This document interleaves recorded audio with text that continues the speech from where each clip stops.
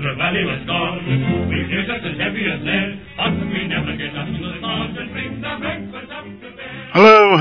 Hello. This is Sean Clark, and you're listening to episode 29 of the Godzone Scale podcast, where big things come in small packages. Today I'm talking to 6mm Supremo, a 6mm giant, if you will, Mr. John Bleasdale of the Greymal blog. John is a veteran gamer, having played wargames since the 70s, but for the last 10 years or so, almost exclusively in 6mm, and almost exclusively solo. He also games in what used to be called the Grand Manner, using more traditional rules, where figure ratios and individual casualties count. Somewhat against the current trend within the 6mm hobby, it's a fascinating insight into one gamer's passion for history and wargaming.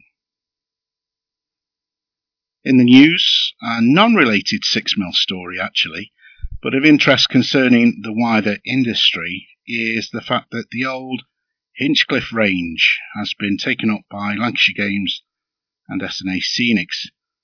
I'm sure many of you have owned at some point in time a few of these classic figures. I certainly did. They were the first figures that I owned. Dependent on price point, I could be tempted to resurrect my long-dormant Imaginations campaign between Vaneland and Prushkia. Watch this space for updates, but from various bits around the web, it looks like they'll be available sometime after Easter. As of the 16th of March, Paul and Sally from Callistra remain committed to running the wonderful Hammerhead show on the 31st of July. This will be over 4 weeks since the lockdown should be lifted, which is around about the 21st of June, all being well. And it's encouraging to see plans still going ahead for a return to normality. Paul and Sally, I know, are working hard with the venue to ensure the event is as safe as possible, and I'll be keeping a close eye on how this develops, and if it does go ahead, I shall certainly be in attendance, as I'm sure will many of the Wargames community who have been starved of shows for the last 18 months or so. So, you're not here to listen to my voice wittering on. You're here for the interview with John. So without further ado, let's talk about 6. Mademoiselle from Armentia, save to you. Sing it with all your heart and soul and see everyone right up the pole. Mademoiselle from Armentia. I think we're on episode 29. Just let me check. 29, yeah. There we go. Okay, welcome to episode 29 of the Godzone Scale podcast. And I have a new voice to the podcast today. I'm always really pleased to get new voices on, and for some people who've never perhaps podcasted before or had their voice heard other than through other media. I've got Mr. John Bleasdale with us. Hi, John. How are you? I'm fine, thanks. Sean, and yourself? I'm not too bad. I'm always happy once the technology is working. Yeah. I am a Luddite, I'm afraid, which is completely the wrong thing when you're running such a thing as a podcast, because my IT skills are always pushed to the limit almost every episode. And they're pretty limited, mate, to be honest. So, but yes, I'm fine, thank you. And thank you for joining me. Thanks for letting me on. No. Well, you are part of a short list of people that I've been intending to ask to come onto the show for some time, principally through your Wargames blog on Blogger. Now, I'm going to try and pronounce the name of it, but you're going to correct me in a second. I'm going to say Grimouch's solo wargaming blog. How was that? Yeah, I say grey mark, but it could be anything really. It's I think you picked up on a previous episode that it was one of David Gemmell's characters in a book, and I picked it purely because I didn't think anybody else would have heard of it. But so when you want a username, it's one that nobody else has thought of. So, but yeah, that's the history behind that. So. Right. Okay. Are you a fan of David Gemmell then? Yes. It's a while since I've read any of his books now because he passed away a few years ago. But that's right. Yeah, I thought it's superb book. Superb. Yeah. I'm a big fan as well. I will admit it was through a Google search as opposed to intimate knowledge of characters in Gemmell's books. But I've read quite a lot of his books. But so we'll go with. I can't even remember how I said it. Grymark. Yeah. There you go. Yeah, that's it. So this is your exposure to the world, isn't it? The solo wargaming blog that you've had running for a few years now, I know, and we'll get on to talk about shortly. But as with any new guest on the show, I always like to dive under the hood and see what makes the person tick wargaming-wise and where they come from and how they got into the hobby.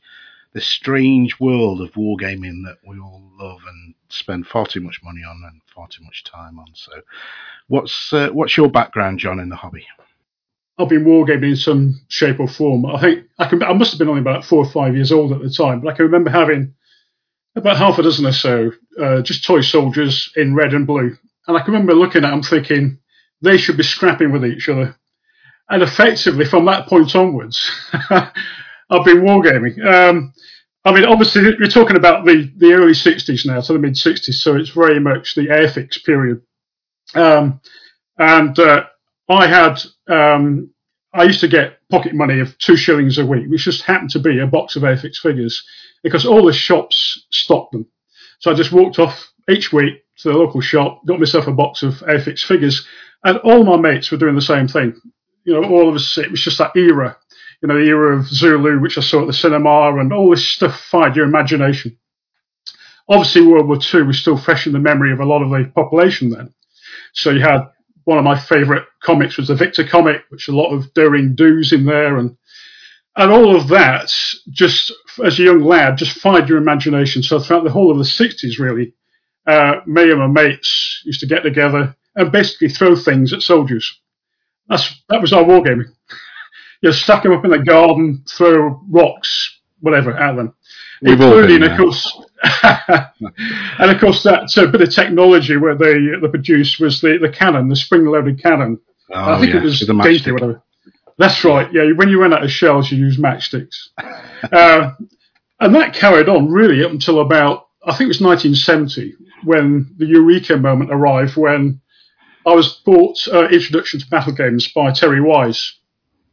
And this book just blew me away because lots of photographs in the book, which was unusual at the time. It was mainly black and white, but it was all Airfix figures, and it was all stuff I had. And I looked at this, I thought, God almighty, this is what I've got, and this is what I can do with my figures. And there were rules in there which actually had dice. And at that point, really, I suppose you could say, is when I started gaming properly, using Terry's rules initially. And then in 71, I joined the Seal Knot with several of my friends, which brought me an interest into the English Civil War.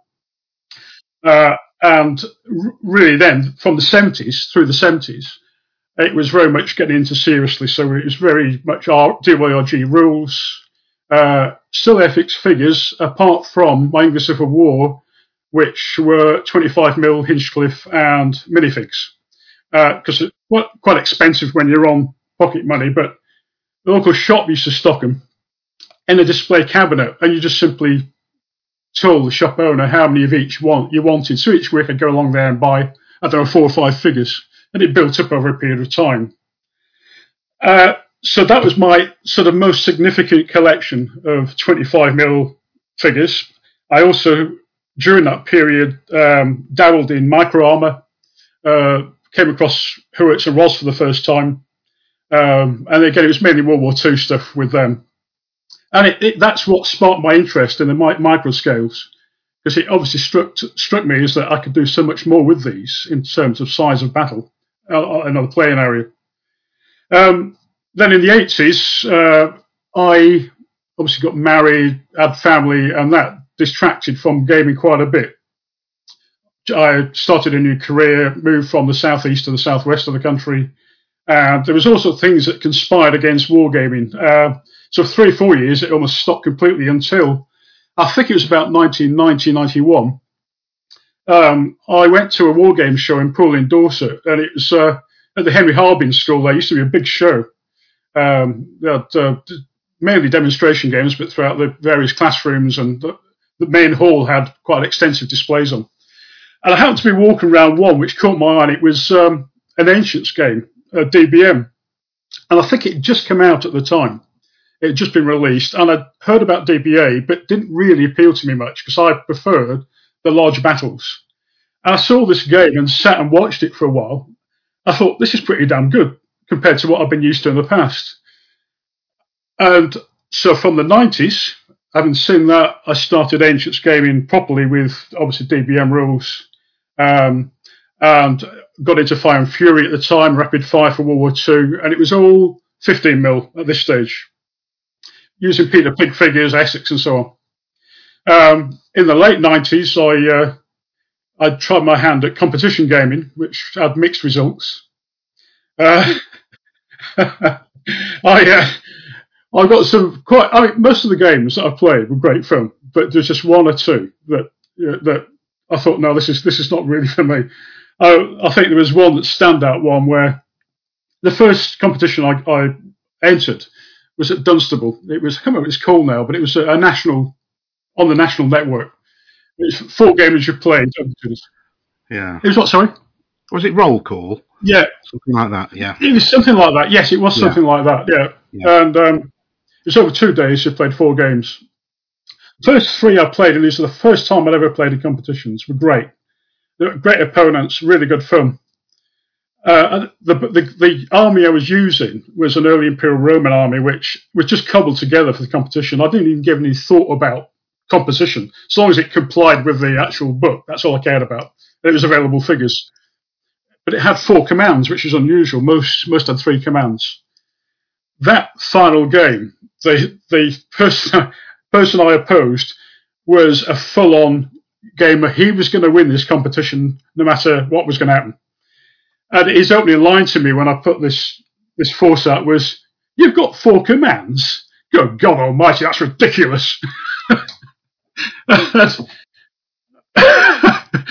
the entire game, I thought, almost like a surreal moment. You're thinking, am I hearing this? And the entire game consisted of him saying, "You've moved that 0.5 millimeter too far, and you've not complied with this rule any quite." And by the end of the game, I thought, oh, God almighty, if it's all like this, no. I did persevere for a while, but I did give up in the end. I thought, no, it was good fun. I can see why people do it. And it is only a minority of people like that. So at the end of the 90s, I've been playing DBM pretty much throughout the 90s, but I think the problem with it I found, and I'll come on to this a bit later maybe with the 6mm stuff, and why I game with rules like General de Brigade, is that I've never really been an element-based gamer. I go back to Terry Wise's rules and Don Featherston's, all those are the 70s, where figures are individually based, or not even based at all, and casualties are in numbers of figures as opposed to entire bases. And it's something that's always stuck with me. I've always thought that games like DBM, where you've got a base of figures that are removed, is a bit like a board game. And it's not really what inspires me. Having played DBM throughout the 90s, I found that setting up an army each side using a point system, you're just going through the mill in the end. You're just the same games played over and over again, maybe slight variations. But I missed playing campaigns, scenario-based games, and stuff that was not quite so formulaic, if you like. So by the end of the 90s, DBM for me was starting to drop away. I was looking at other rules for Ancients like WAB that had come along then. But I never really, Ancients really just drifted away from me for a while. Fire and Fury I continued with for a period of time, but again I found that the element-based rules didn't really connect with me too well. And then in the early noughties, came across General de Brigade rules. And I had a chance to visit Waterloo at the time, which was a battle that, going back to 1970, really, is when the film came out, which I saw at the time, fired my imagination. Thought, I've got to do Waterloo at some point. Came across General de Brigade rules, visited Waterloo, the battlefield as well. And I thought, I've got to do this at some point. But at that stage, I was still very much into 15mm. Fell in love with General de Brigade. I went to it was a War Games weekend. It was like a holiday centre in the South Wales. It didn't last long, I think. The chap who ran it had AB figures, owned AB figures at the time. It was a fantastic weekend. We fought Francis Dianoro, if I pronounced that rightly, on a huge board, thousands of figures. Dave Brown was there of the rules, and it was great. And I thought, this really is what is, connects with me as a wargamer. So I stuck with General de Brigade rules, and through the noughties, I continued playing Napoleonics. I fell away a bit from the club scene. I did belong to a club for a while, but again, through house moves and various things, I fell away from that a bit. Went more solo direction, play with my sons as well. They were sort of into it, but using my figures, they couldn't be bothered to paint their own. So throughout the noughties, it was Napoleonics, rapid fire World War II, up until about I think it was about 2009. I came across Bacchus for the first time, and I saw their figures on their website. I thought, crikey, 6mm have come on since I knew them, and I ordered some just to see what they were like. I thought, these are fantastic. And at that point, that's when I'll cover perhaps a bit more detail a bit later on as to why I got into 6mm. But that was at the point I thought, right, 6mm is definitely going to be the way to go for Waterloo. So really, from that point onwards, and through the last 10, 11 years, is pretty much what you see on the blog. 15mm gradually faded away. I came over more and more towards 6mm. And I've got to the stage for the last 2 or 3 years, I was now just purely in 6mm. So that's a really potted history of how I've come to the where we are at now. It's missed out a lot, but there you are. No, that's absolutely perfect, John. And it's an interesting one because I've sort of been on a similar journey, I think, in that 15mm, and I have collected 28mm, 25mm in the past, but never seriously. To the point where I've got big collections of them. And 15mm was always my scale, mainly with the Peter Pig figures that I may have mentioned before on the podcast. But as I've grown older, and maybe a little maturer, I don't know, probably not actually, I've begun to want to refight the battles from history as opposed to these pickup games that you might play, which is very much the DBM model, isn't it? Where you turn up with however many points you've agreed to, and you, as you've said, and that's really struck a chord with me, you essentially play the same game over and over again, don't you? I don't know if there was ever scenarios as such in DBM. I know there was in WAB, which I did a little bit of when WAB first came out.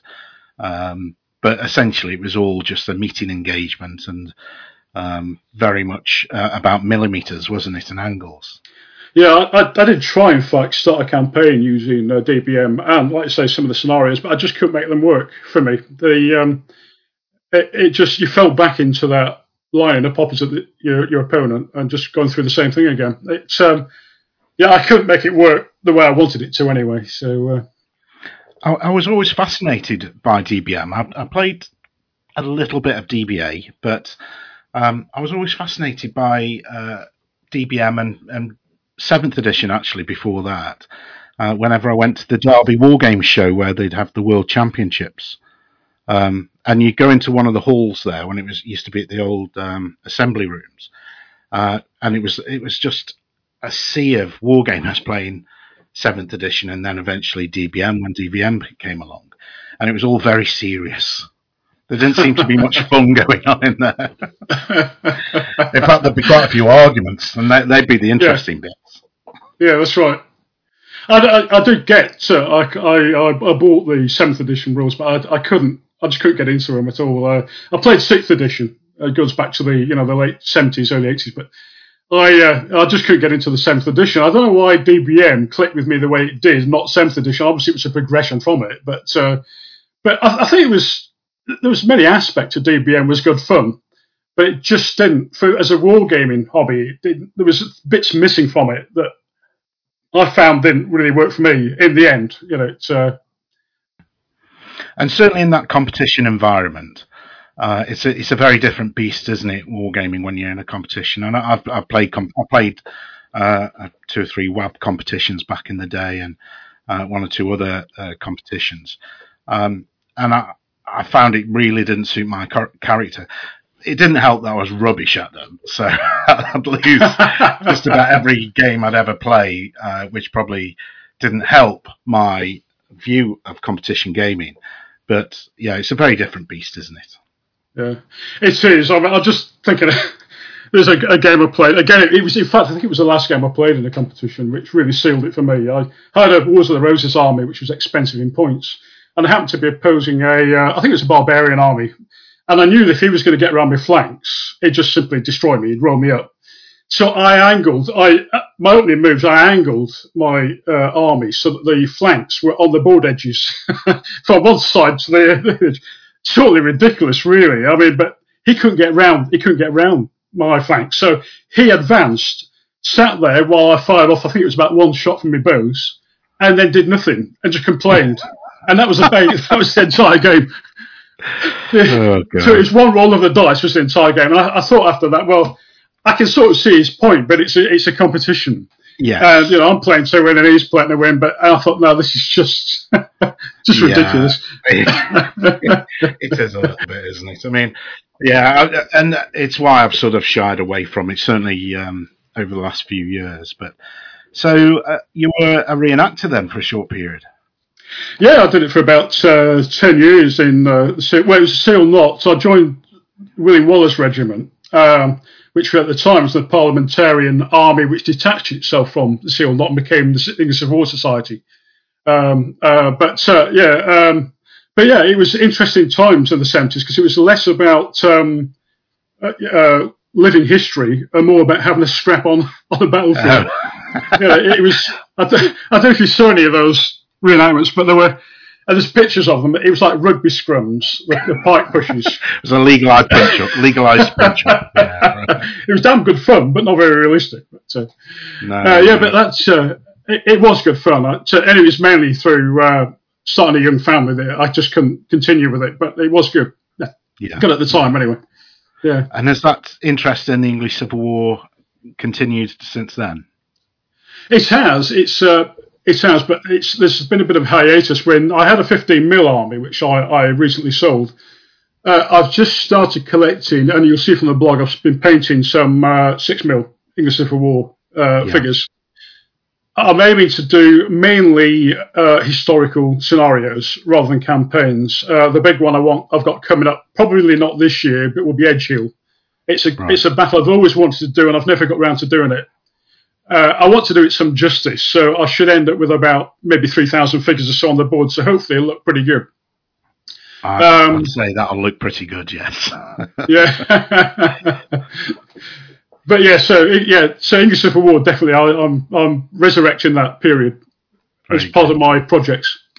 What would you say your favourite period is? I know that's like choosing your favourite child.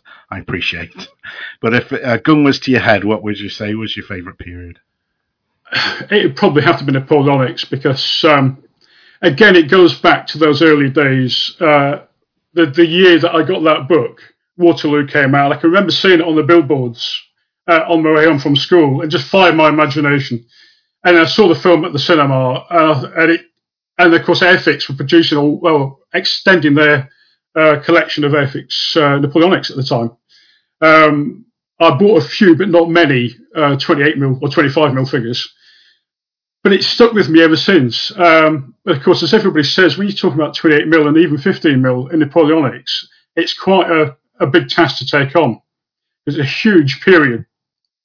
And that's, again, where 6mm comes in. It allows you to create some of those epic battles, which we can make look epic without spending a lifetime painting the armies up for, So. Yeah, and I was talking about this. Just a little bit of a peek behind the curtain at God's Own Scale. I was trying to record a paint and chat video this afternoon, which completely failed, mainly due to my IT issues. But I was talking about that sort of thing where if you want to collect 5,000 figures to fight the Battle of Waterloo and do that in 28mm from scratch, that's a hell of an investment, not only in cash, but in time, isn't it? Because I don't know what the average time is to paint a 28mm figure these days, with inks and washes and all this sort of thing. But you've got to be talking 20 minutes to half an hour, I guess. And I can paint probably an American Civil War unit in that time. So exactly, yeah, it's a big investment, and I'm not going to go down the rabbit hole of criticising those that do.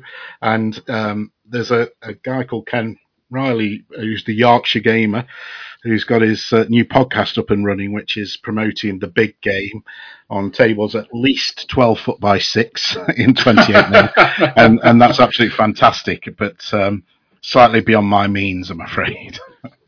It's the same with me. There's no way I could get a table of that size in any of the space I've got, and I've seen. I mean, Yorkshire Gamers, his figures are fantastic, and yes, they are. Yeah, it would take me eons to paint anywhere near as good as that. It's I couldn't even begin to think about it. Yeah.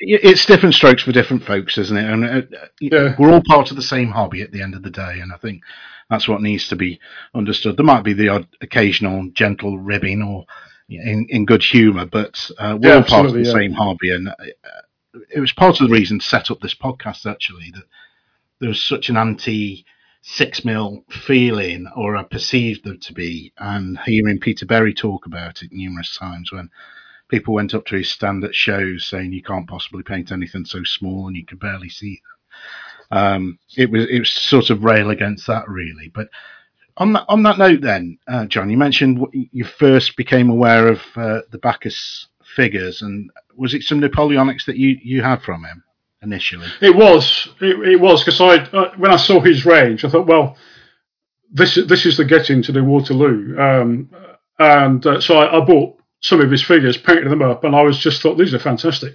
In fact, when you get them in the raw, I don't think you fully appreciate just how good they are until you paint them. They're so easy to paint, and that's what drew me to them, possibly even more than Adler, because Adler are fantastic figures as well. But I just found that Bacchus are just easier to paint, and you don't have to be a fantastic painter to make them look good. That really went from there. It just escalated, I should say, from there, really. Well, just before we came online, I had a quick look at your page on your blog to see how many figures you got, and it's a few, isn't it? Yeah, I mean, bear in mind it's 2009, and I've not been painting continually since then. There's been breaks, and I think I've got to over 25,000 now in total. Now you can imagine if you're painting 15mm. Well, I had a fair-sized 15mm collection, but nothing like that. I mean, of those 25,000, I think probably over half are Napoleonics. So. Yeah, I think it could, and I don't know how up to date this is, John, but I've got the page in front of me. I think it's something like 13,000 Napoleonics across about 8 or 9, maybe 10 nations. That's right. 13,700. Yeah, it is up to date. Yeah. That's right. That's a goodly number, and even in 6mm would take you some time to paint up if you were starting from scratch now. Was that the initial driver then? Seeing those 6mm Napoleonics from Bacchus, having that love for Waterloo? It was the initial driver, yes. Yeah, definitely. I think the other thing with 6mm, with once you start collecting them is that you don't need thousands to start gaming with them. You can start with just a few hundred. So, and it's what I do pretty much for all the periods, is just set a target which you can paint within a month or two and get the ball rolling, and then keep building and building. It's one of the reasons why I have that Napoleonic campaign running. It's not really designed to ever end, that campaign. It's a means of feeding in figures all the time into the campaign that I'm painting up for other projects like historical scenarios. I can still use those figures in the campaign. So I think anybody starting out in 6mm or even starting out in wargaming, and if you're going to select 6mm, it's just that you might see, like my collection, and there's people who've got far more than me, and you're daunted by it, but just collect a few hundred. You can paint them up in no time. Before you know it, you've got thousands building. Yeah, because it's the painting time, the investment in painting time is an absolute, and I mentioned it earlier, it's an absolute fraction of what you would put into the 28mm figures. And I think also with the 28mm figures, there's the tendency to look at the glossy magazines and pictures online of these beautifully painted 28mm figures and think this is the standard I've got to try and achieve. And mistakes on a 28mm figure show up quite evident, aren't they? Whereas in 6mm, well, if you've splodged a strap on the guy third in from the right, you're not going to notice him, are you? That's right, absolutely. No, that's right. And it does. You can cut corners with 6mm as well. I mean, I tend to be a bit finicky with my Napoleonics, but all the American Civil War figures that I've got, and I've just been painting up some Zulus as well. I've speed painted those. I've not really taken a huge amount of time over them, and en masse they look fine. I tend to have a bit of OCD when it comes to Napoleonics there and some of the others, but talk us through your painting style then, John, because anybody, and I'll put the link up to the blog in the show notes. If anybody's not visited who's listening to this, they need to go immediately on finishing this podcast and just check out the glorious pictures that you've got on there. What's your sort of painting style? For most of them, it's actually something I've carried over from the 15mm, really. It's obviously primed in black, which obviously can dull the colours. So what I do is, things like red and yellows in particular, they will need two coats, at least two. Very rarely, but occasionally it might need a third, but that's very rarely. What I aim to do is block paint, obviously. I don't tend to wash very much. I will on some, but for most of them, especially in Napoleonics, it's block paint. Once I've got the basic colours on there, the colours of the uniforms, I'll then paint in black the straps. It's additional procedure to go through, but I think it's worth it, because what I then do is paint the strap, the white strap, whatever it is, over top of that. So you've got a black line either side of the strap. That black makes the colours really stand out, makes your reds and your blues stand out. The same with the face. I just dab flesh around the face, leaving all the hair black. And I think what I tend to do is leave as much black as possible in the shaded areas, which allows those brighter colours to pop. And that's it, really. There's nothing clever about it. I just, that's for the most part. I mean, for the American Civil War, I did it slightly different. For those, I just used Army Painter blue and grey, sprayed them, gave them a wash of strong tone, Army Painter strong tone, just painted detail on that flesh and what have you, and just left them at that. And they looked okay. But I couldn't bring myself to do that with Napoleonics, especially when you look at the amount of detail that Bacchus puts into the figures. It just felt like sacrilege.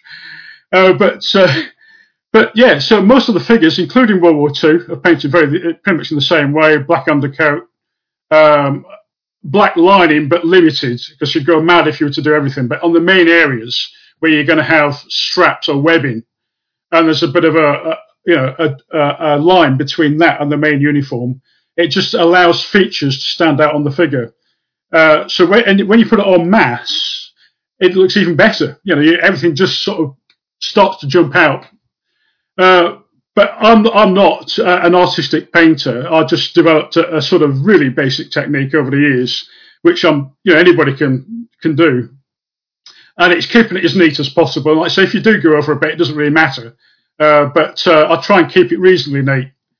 That's it in the most basic terms. Yeah, I think neatness at whatever scale is important. I'd talk about maybe splodging one belt, but in the main, try and keep it neat. And it's the old adage. It was Duncan McFarlane that said this to me once at a show many years ago. And for some reason, we got around to talking about painting and how to get better at painting. And his adage was paint 1,000 figures. Your 1,001st figure will start to look okay.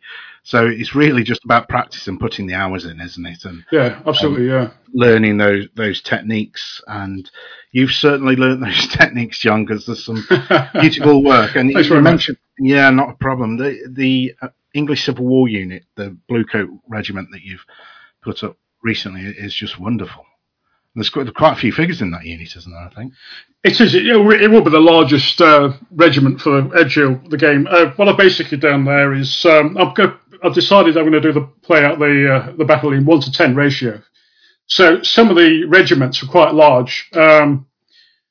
Obviously, the data we've got on Edgehill it's hard to find precise manpower levels of each regiment. So I've used the forlorn hope rules mechanism of creating armies, and it's I think it's Pete Berry's rules, in fact. And in there, you've got different periods within the English Civil War where you through a die roll you can determine the pike musket ratio and the size of the unit. So I use that. Sort of tweaked it a bit to bring it into the sort of area that we know the size of each brigade was. So you've got varying sizes of regiments. So obviously that's quite a large one. That's over 100 figures. I think the smallest I've got is probably about 50 or 60. But yeah, so that's why that particular regiment's as big as it is. But I wish I had the time to do them all like that. But I think that would be a step too far. Yeah, I don't know if you did you ever see the Edgehill back in the day using Bacchus, where it was nearly a 1-to-1 figure scale. No, I didn't see that. No, I bet that would be impressive. It was, yeah. It was at the Sheffield show, the old Triple show. It must be 20 years ago now, but yeah, it was. That was something to see, but not very practical for most houses. So, are you 100% 6mm gamer now? I am, yeah. It's I decided it was 2 or 3 years ago now. The idea of keeping my original 15mm was I was going to use those just for skirmishing or small battles within the campaigns. But in the end, I thought, well, this is just ridiculous. It's taking up a lot of space. I'm hardly using them. 6mm by this stage had just taken over everything. So I'm just going to get rid of them, stick with 6mm, especially at my stage of life now where, you know, your mortality is coming into view. Yeah. I'm not going to have time to do everything I want to do. So if I just stick to 6mm, I'm happy with that. And I have experimented playing out some skirmishes in 6mm. And they're okay. You can do it. I know some people just do skirmishing in 6mm and they're quite happy with it. But so it's also the scenery and everything. It's just there's storage of everything. It's so much easier with 6mm. And I've created a hell of a lot of space getting rid of all that 15mm stuff. And prior to that, I had 28mm and 20mm, which have got cleared out a few years ago. So it's 6mm all the way now. Yeah, having to collect scenery in just one scale has definitely got its benefits, hasn't it? Absolutely, yeah, absolutely. Yeah. I did note, just flicking through your blog earlier, that you'd started a 10mm War of Independence collection. Is that still on the go? Yeah, that unfortunately went. Oh, right. It was. I mean, they're fantastic figures, Pendraken. I mean, one of the reasons why I hung on to them as long as I did was because the figures are just so good. I couldn't bring myself to sell them. The problem I had again though was just Terran. I thought, well, do I start collecting 10mm Terran for these one period? I did try using some on my 6mm buildings. I think I did Concord and Lexington, and it was okay, but it didn't really fit very well. I mean, I know some people use smaller scale buildings, you know, and it allows them to create a larger settlement, and it's just in the background really. But I wasn't too happy about it. I thought, well, no, I'm going to have to start collecting 10mm scenery if I'm going to continue with this. And in the end, I thought, no, they'll have to go. It's just otherwise, it's just going to sit there and probably never get used. But it was a tough one to sell those. Because if anybody's not familiar with Pendragon figures, especially American War of Independence, they are absolutely magnificent. They really are. They are wonderful sculpts, aren't they? And it's probably, I think if I was, and I'm in the same boat as you, John, I'm probably not quite as far along the road as you are at the moment, but I'm coming to the realization that there's only so much time, not only in the day but in your life, to get projects done, and I've got a finite amount of storage space, and exactly, yeah. And if anything, then if ever I was going to do a skirmish game, I suppose I could look towards the Pendragon AWI range if I was going to do something like Sharp Practice. But I've just started my own 6mm AWI collection for Guildford Courthouse. So, oh right, yeah. The Bacchus AWI are lovely. I haven't looked at the Adler because I know they do some AWI, yeah. But the Bacchus AWI are gorgeous, and I'm resigning myself along your train of thought, to be honest, that I can anything that I want to game I can do in 6mm. Absolutely, yeah. You're going to take me into American War Independence now with Bacchus, so I keep putting it off because it's another period. It is another period, but if you've got plenty, it seems like you've got plenty of American terrain for the American Civil War. I do, yeah, and that's absolutely. I'm helping, John. I'm helping. Of course, we're limited to £50 purchases at the moment from Bacchus. Yes, we are. Yeah, so there's no big splurges available at the moment, but. Yeah, so I'm looking forward to that. I'm just coming to the end of my own American Civil War project for Antietam. So just as a sort of a palette cleanser in between painting other units, then I've painted up one or two. I've got enough figures for the Continental Army at Guildford Courthouse, so I'm just plugging away on those as I go along. But You painted those pretty quickly, didn't you? Certainly faster than I could do, I think. But well, again, it's that 3-foot rule, and it's. Yeah. I think I'm probably less fussy. Not fussy. That's the wrong word. I'm less precise. There you go. I'm less precise. That's a better word for it. But just on that topic, then, because my Civil War collection and my AWI collection are on what has almost become an industry standard of a unit base, so it's one base per unit. I don't know why that's become sort of an industry standard, but whenever we see 6mm figures shown off, then they tend to be on these larger 60x30 or the 60x60 bases, sort of the volume bayonet or those sort of rules. But you haven't gone down that route, have you, John? No, well, I did originally when I started collecting them in 2009. In fact, for about 2 or 3 years, I went down the 60x30 route because I could understand the reasoning behind it. For ease of movement, to protect the figures, so you could have a pretty quick game in an evening. I got Polemos rules. I tried Sam Mustafa's Grand Army, which I settled on the Grand Army rules in the end. And I was going to do Waterloo using those rules and those base sizes. But I think it's after 3 or 4 years of collecting, I must have painted up about 3,000 or 4,000 at this stage. And I'd had a campaign going with one of my sons using the War Plan 5.5 system that I've been using for my Napoleonic campaign. And had some good battles, but again, I found that there was something for me was missing. I tried to adapt the rules to allow for formation changes, lots of casualties, all this sort of stuff, but it just wasn't working out. And I thought, just out of an experiment, my American Civil War that I just started collecting, I thought I'll try playing Fire and Fury with these, but on smaller bases.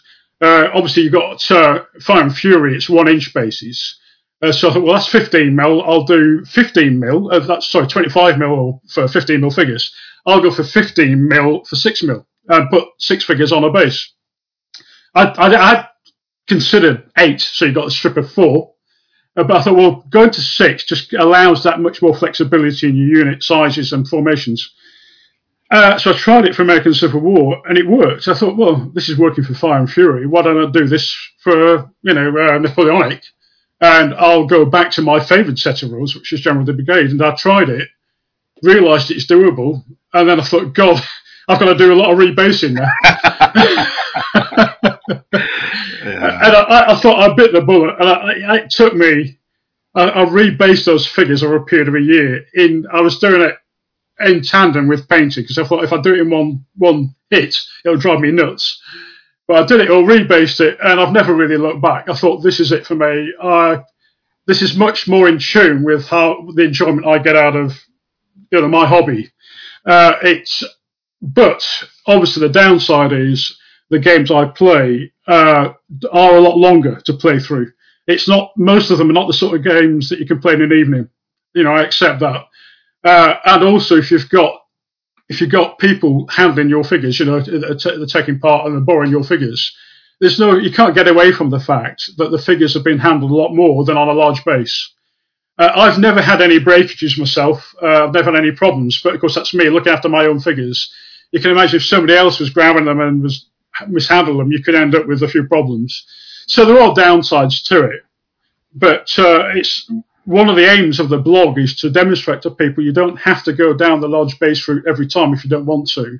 There are alternatives out there if you prefer, like me, a slightly more old-fashioned style of wargaming where you've got its casualties are recorded rather than an entire base representing an entire battalion or even a brigade, in some cases, gets removed in one big block.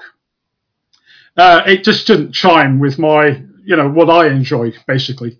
So hopefully the blog sort of gets some of that across of that alternative way of doing it. So if, for instance, you're moving from 15mm and you've really enjoyed General de Brigade, you can continue with that. You could probably still do it with the larger bases. You could probably still, work around it somehow. But going to those smaller bases, I can have a column marching down the road, and it looks like a column in march order. And the other really big thing for me was when you pack in a board full of terrain, the smaller bases sit inside the terrain rather than on top of it. I found that with those larger bases, you can have quite an attractive looking board, but you've got these big, blocks of figures on bases sat on terrain. Could be even on top of buildings to show that they're inside a settlement.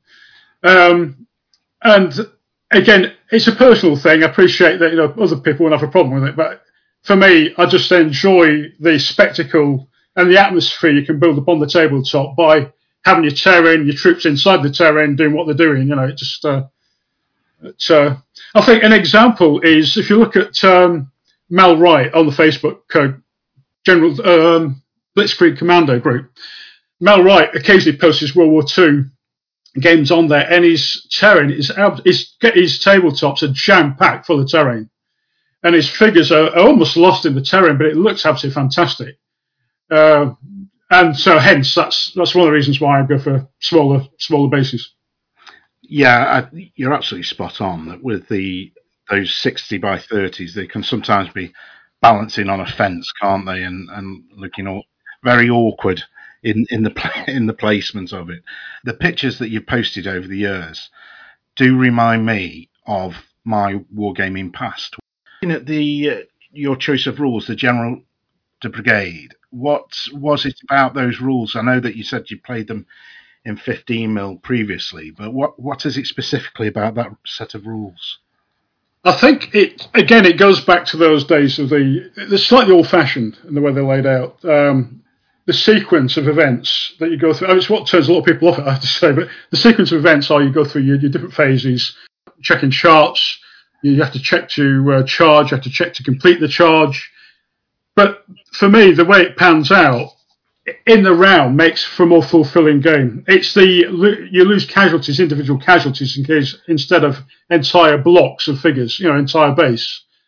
The overall gaming experience you get through the brigade when it attacks, the columns breaking down as they go in, and you can actually see units disintegrate gradually sometimes, or failing their charge.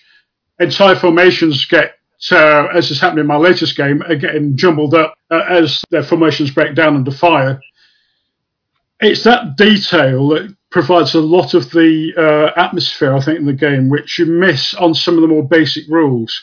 If you throw in, for example, if you get like Grand Army, for example, you get an attack go in, obviously on your one base, you'll throw one dice, the other person throw a dice, and that may well represent everything from firing, melee, morale in one roll, and determines the outcome of that action.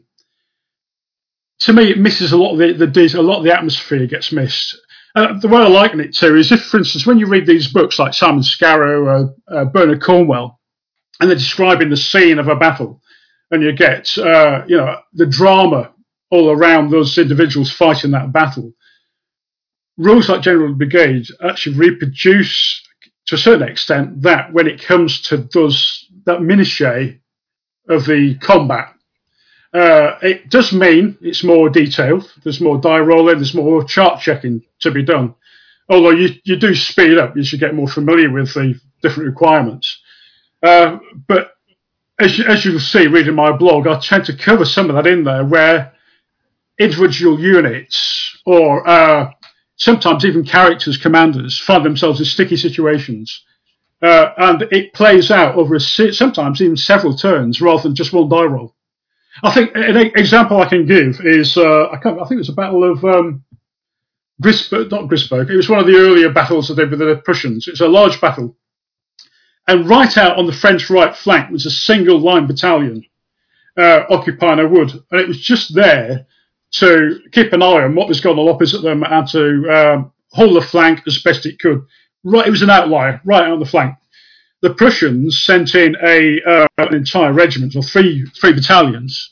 I think it was Landwehr originally, with the aim of just simply rolling over this single battalion, and obviously turning the flank.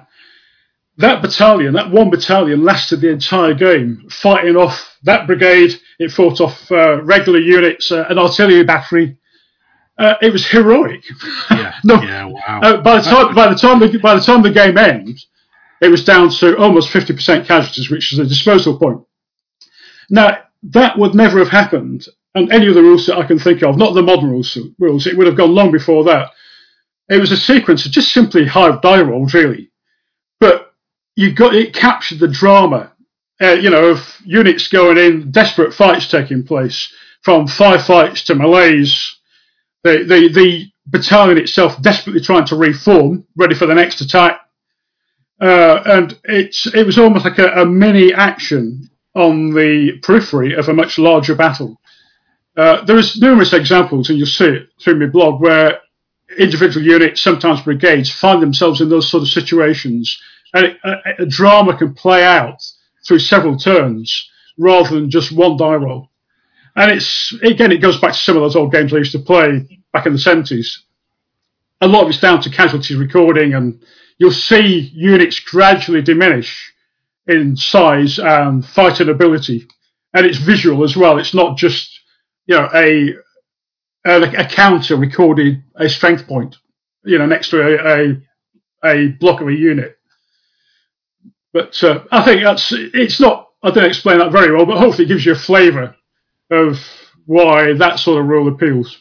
No, I think you explained it incredibly well, and I guess Grand Armée, if it was a Bernard Cornwell book, would be a couple of sentences, whereas General de Brigade would be 3 or 4 pages describing the action. Yeah, that's a good way of putting it. Yeah, and exactly that. And I hate to say it, but you're making my brain tick over here about possibilities about how I could do something similar, but I'm not rebasing all of these Civil War figures. I think General de Brigade was sort of the natural progression on from the likes of In the Grand Manner, weren't they? With these 36 figure units and gaming in the Grand Manner as the old rules used to say. So it's not a game I played, but I've been well aware of, and certainly Dave Brown's other works as well. So the base sizes then that you use for 6mm, what do you use for them? Is it 15mm frontages or something different? I've come across pretty much standard now. It fits in with Bacchus frontages. It's 15mm frontage for infantry and artillery. And obviously it's 15 by 15 for infantry, so you get 6 figures on a base. The artillery is just one cannon and 4 crew, and it's 15 by 20mm depth to accommodate the crew. Cavalry is slightly different. I have 20mm with 3 cavalry to a base. Again, it fits in with that 60mm by 30. You've got 9, the Bacchus figures, you've got 9 cavalry figures on a 60mm frontage. I just simply reduced that to 20, 3 figures.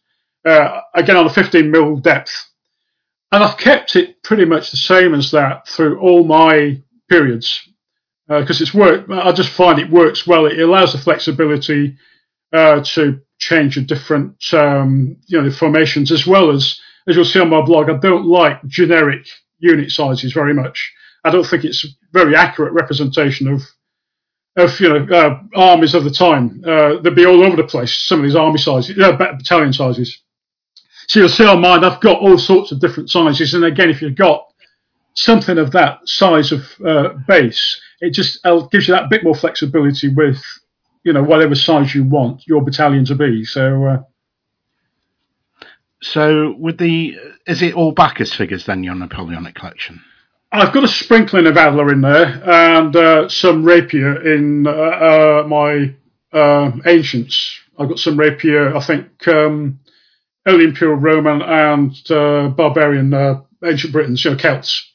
But the Adler figures I've used are mainly command figures in Napoleonics. I did collect some for American Civil War, which I've still got, only a small number. But that was really just to test it to see if I prefer those to Bacchus. They are excellent figures. I know that some people don't like their large heads. I didn't find that too much of a problem, but I think the deciding factor to me was Bacchus just was quicker for me to paint and easier to paint in some ways as well. Yes, yeah. So with the Bacchus figures, because there are 4 figures on a 20mm strip, aren't they? So do you clip a figure off to?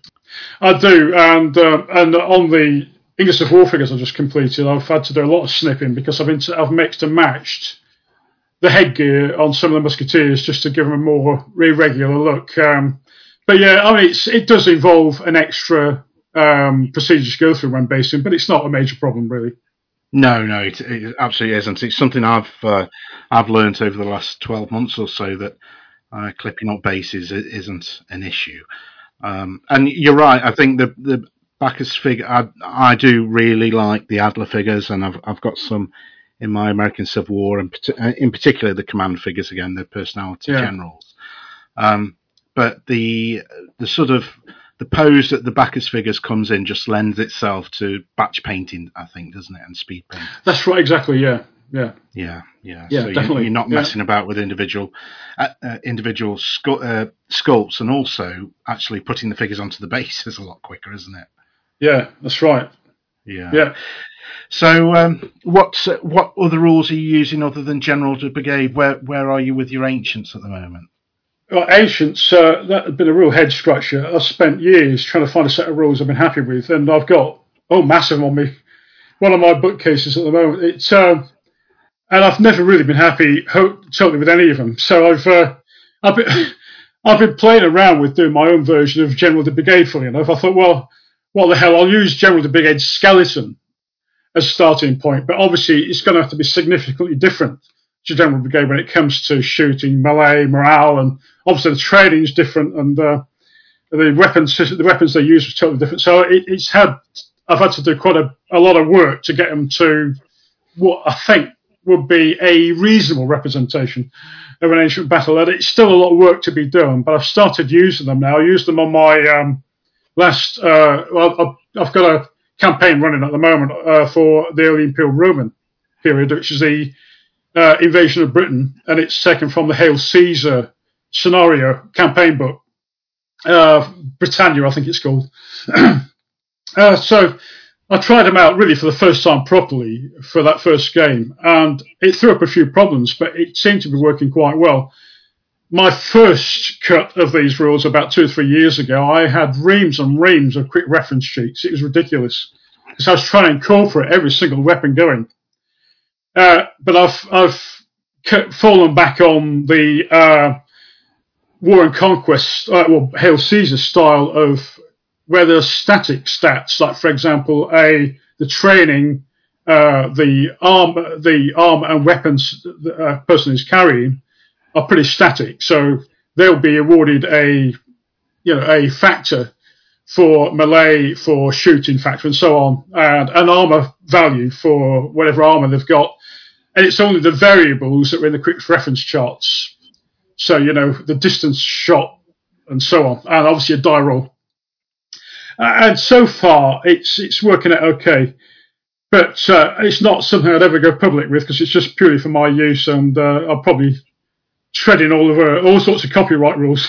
I'm using a lot of ideas pulled from different rules as well. But ancients, a lot of peers, like obviously Napoleonic, World War II, are pretty much settled on Blitzkrieg Commander at the moment.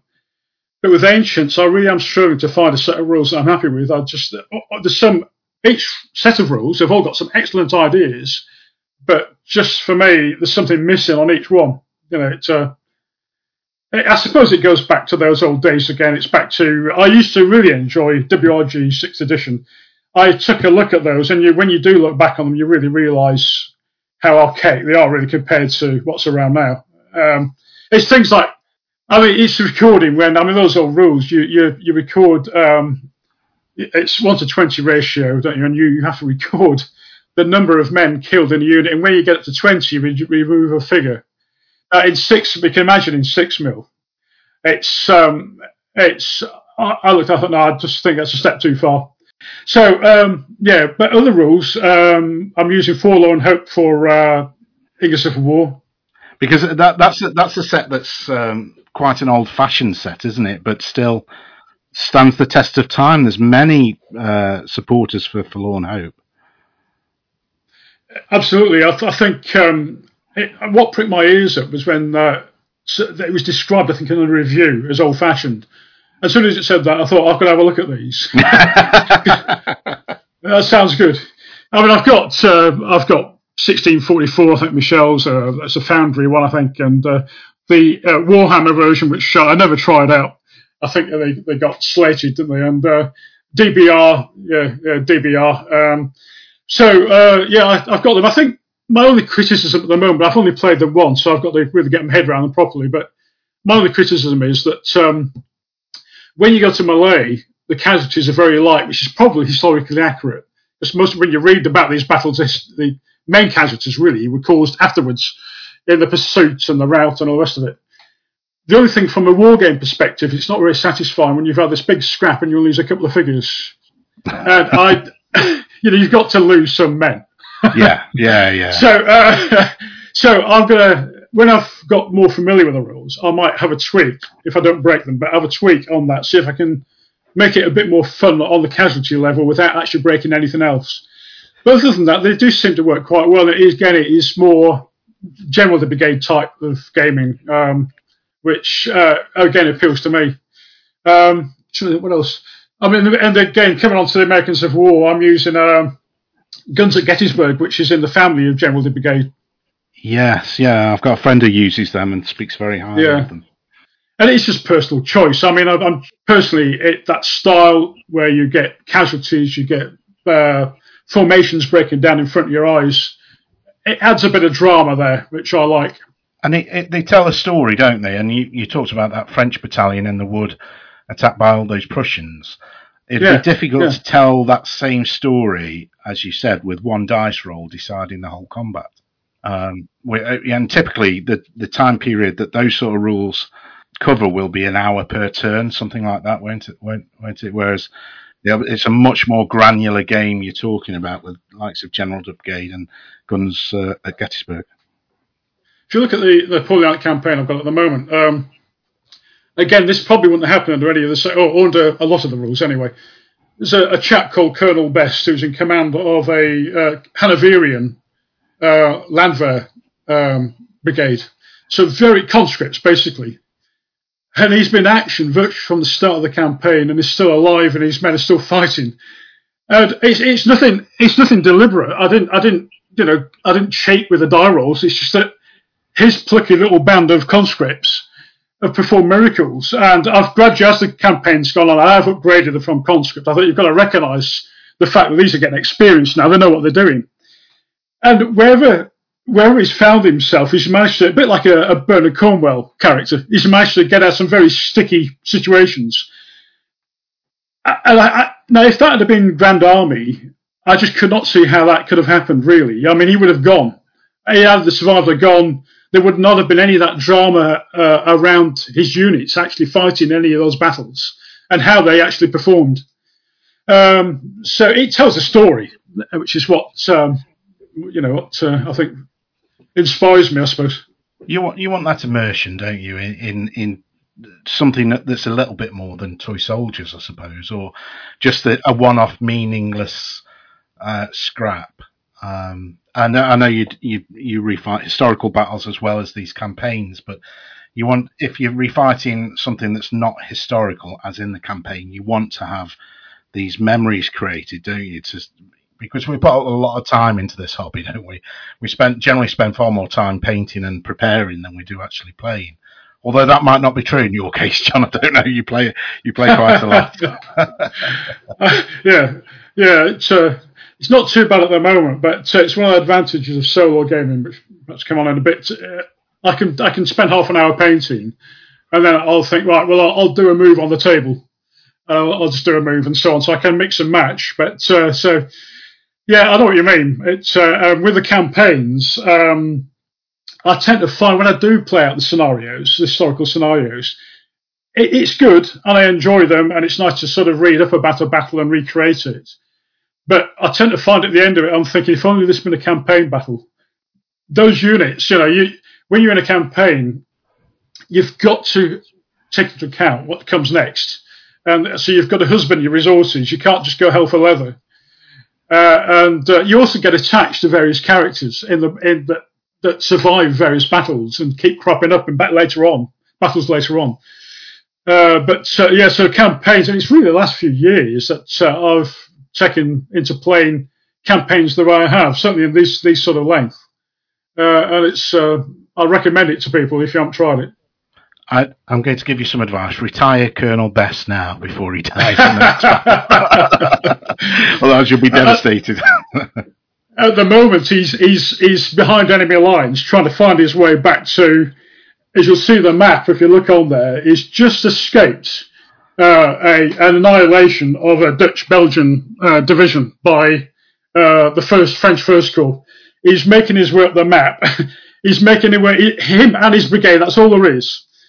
He's making his way up the map. He's got to try and get back to an Anglo-Dutch force right at the top of the map. We're assembling, trying to defeat the French army in that part of the campaign.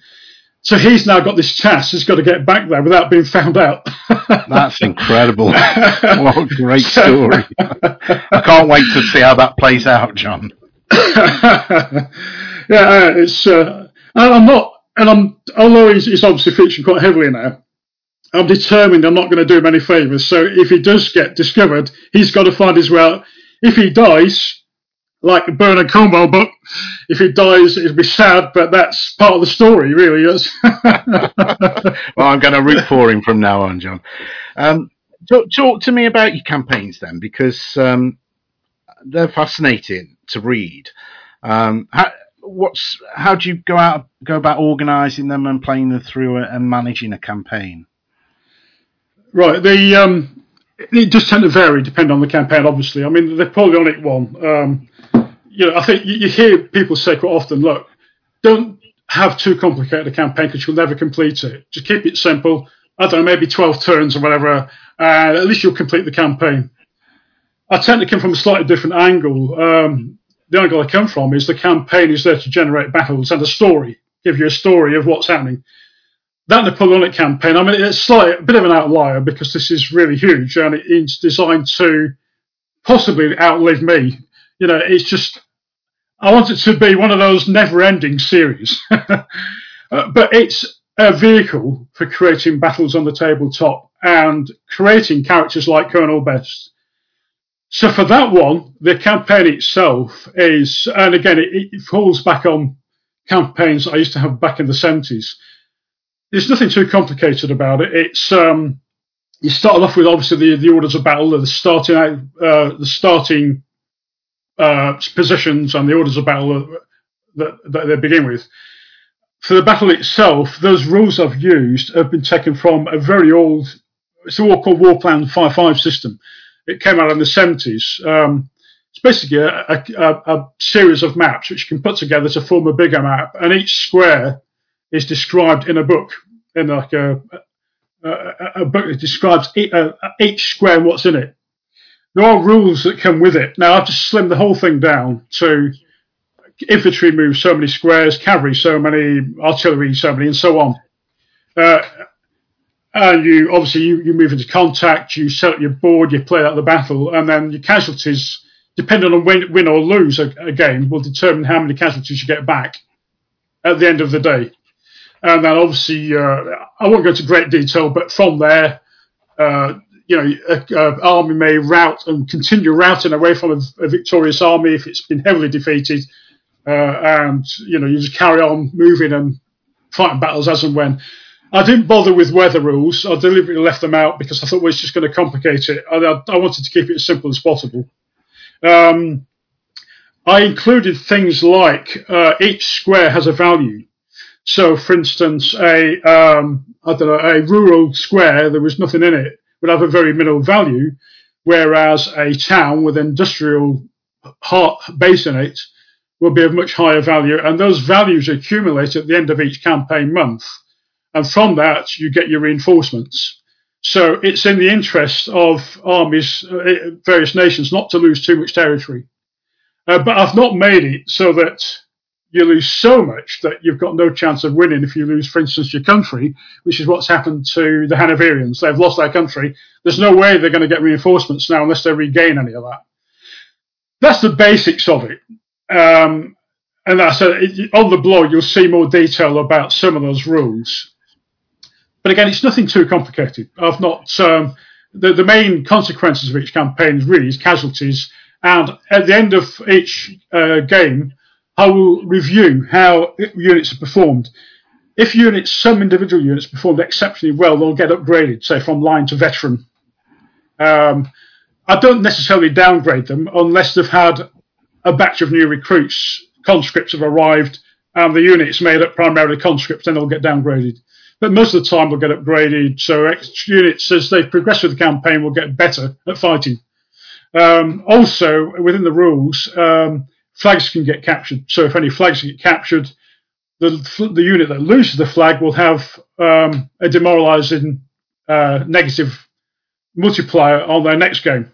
Obviously, the unit that gains the flag, well, the reverse will happen. They will get a plus at the next game because they will be cock-a-hoot that they've captured somebody's flag. So little things like that I put in there just add a bit of flavour to the campaign. But yeah, that's the big campaign. Obviously, I've started American Civil War, which is a much smaller version of that, but very similar. There is a... Is that using the 5x5 system as well? That one is, yeah. I did toy with the idea of doing something like the Shenandoah Valley. I sort of looked at a few options for the American Civil War, but I settled that on the end, but on a much smaller scale. And I anticipate that will be finished fairly quickly, I would think. Well, certainly within a few years anyway. Before you shuffle off the mortal coil. Before I die. Yeah, absolutely. I've got, what are the campaigns? The Britannia campaign is, that pretty much is a direct lift from the campaigns book from Hail Caesar. I've added a few tweaks in there, and I may add a few more yet to give it a bit more flavour. But it's very much determining whether the tribe becomes an ally of Rome or not, or whether it's going to oppose it. And obviously the 4 legions that have landed have got to make their way across England and Wales and eventually subdue the entire territory. So you'll see from that the way of I'm going to be recording casualties is similar, but the tribes that oppose them will have various. So there'll be various sizes and quality, but yeah, that's on there. And I think World War II, I've got a couple going. One's a mini campaign, which is taken from Charles Grant's book program Scenarios. It's got a mini campaign in there, Reconnaissance Strength, which is going to be a Russian front one. That again will be a mini campaign. What else have I got? Oh yes, North Africa. That's a campaign, Operation Compass, which I started fairly recently. I think that's it as far as campaigns go. I'm not intending starting any more just yet. I've got enough to be going on. Yeah, you've certainly got your hands full there, haven't you? Have you seen a mention of a Kingmaker? Kingmaker, yeah, that's one I've got going with my son. It's a bit slow at the moment because it's when he's available and I'm available. He's got a job at the moment. He works pretty long hours, so it's sort of tied in with him when he's free. Kingmaker, I've had that since the 70s, and it's quite a good vehicle for campaigns, especially capturing that flavour of the time. So that uses the Kingmaker rules for most of the actions and sieges, apart from the battles itself. The battles are then played out. The pitch battles, that is, are played out on the tabletop. And at the moment, I'm using my rules again, my variation of General de Brigade. So that is a campaign with a live opponent, but of course the blog is the solo wargaming blog. So talk to me about that then. What brought you to solo wargaming as opposed to club and competition gaming, and what do you find the advantages are? Right, well, I think for me, right from the beginning, from when I was a kid, I probably spent half my time solo wargaming. I was just as happy playing myself as I was with my friends. So it's sort of really continued with me throughout my life, and I've never thought anything about it. It's just something I do. So things like, for instance, artificial intelligence opponents, I don't really get hung up on that. I'm not worried. I play both sides because it's still, the drama still plays out. You know, it's the die rolls that add the variety in there. You can't predict what's going to happen. Even though people say, oh yeah, but you know what the other side's going to do. And to a certain extent that is true until contact is established. And then it all falls apart. Anything can happen. But the advantage of solo, the main advantage is that, like I do now, especially if you've got a permanent war games room, you can go in there anytime you want. If it's just half an hour, do a move or even half a move, and you can do it whenever you like. You can.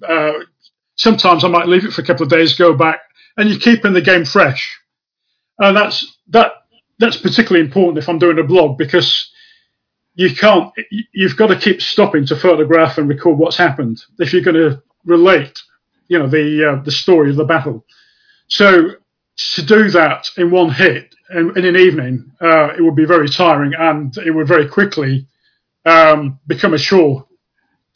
So solo gaming has that advantage where you can come and go and just play the game out whenever you like.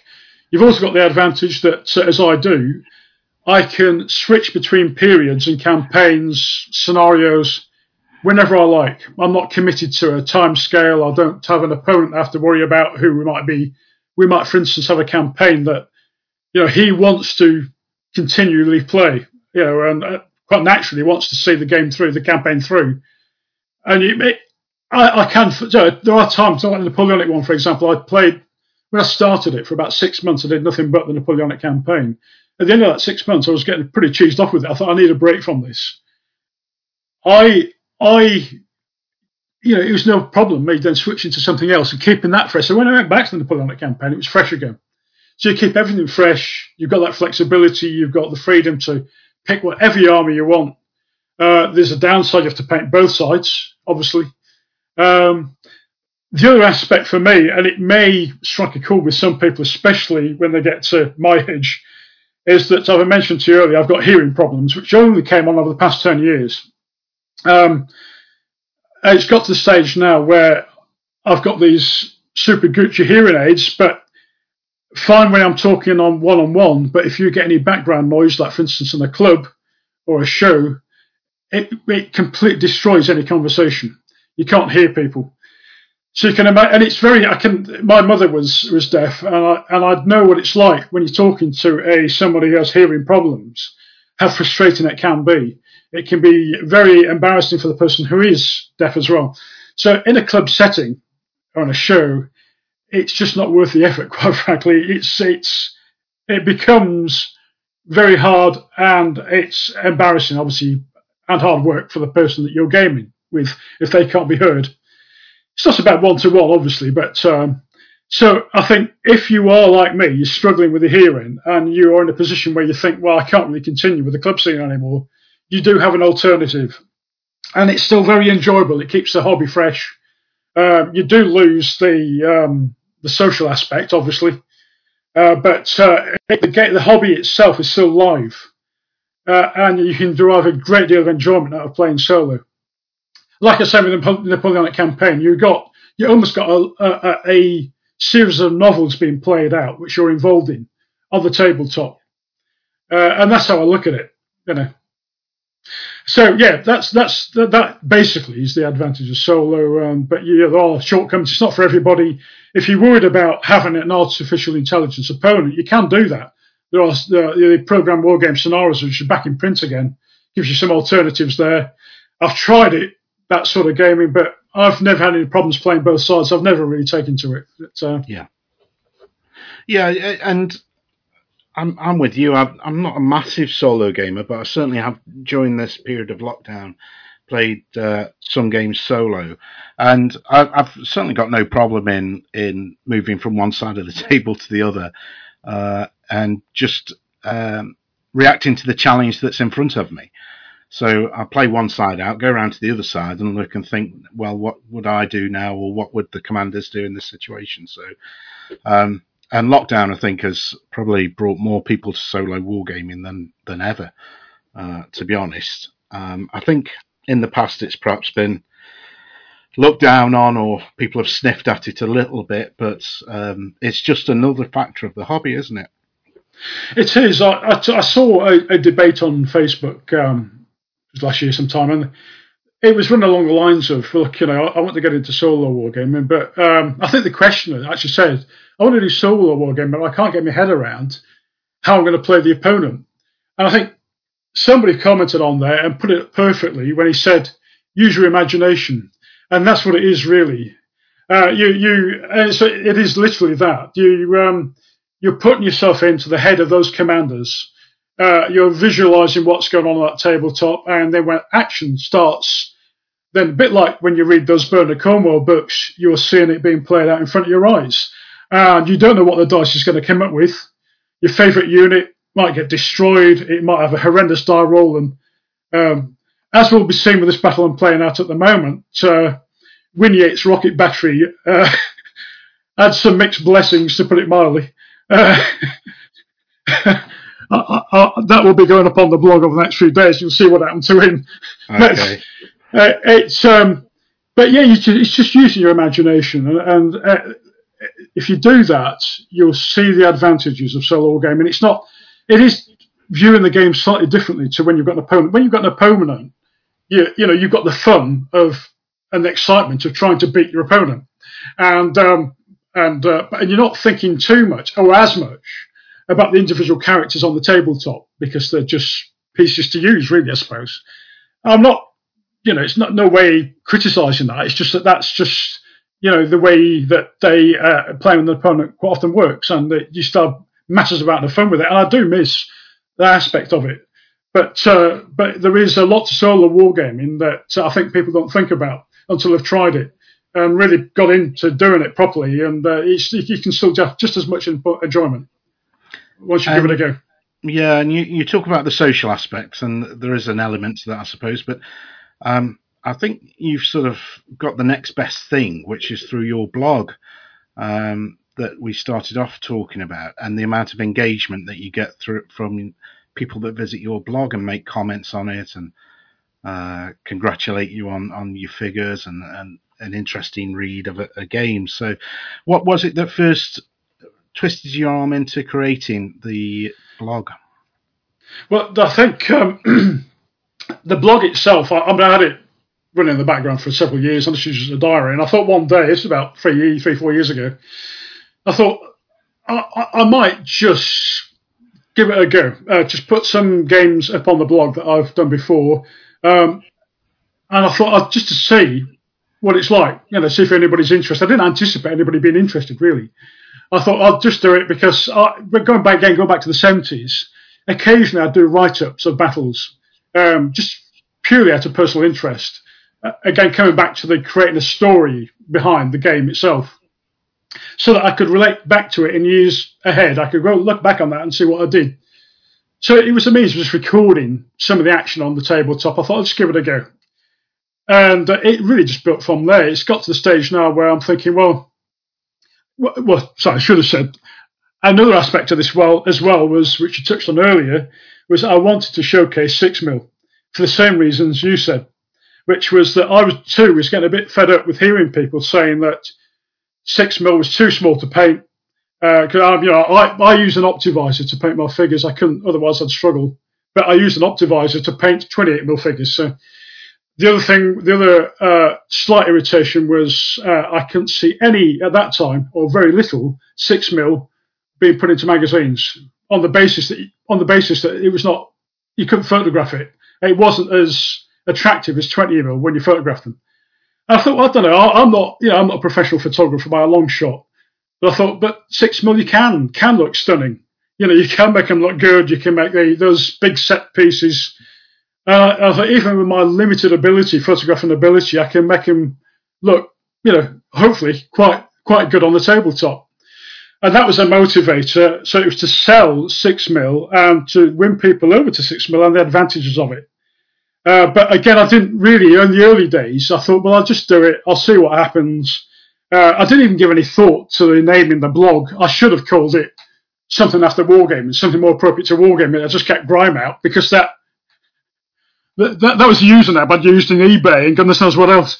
And it really just built up a head of steam from there. And it does take up a lot of time.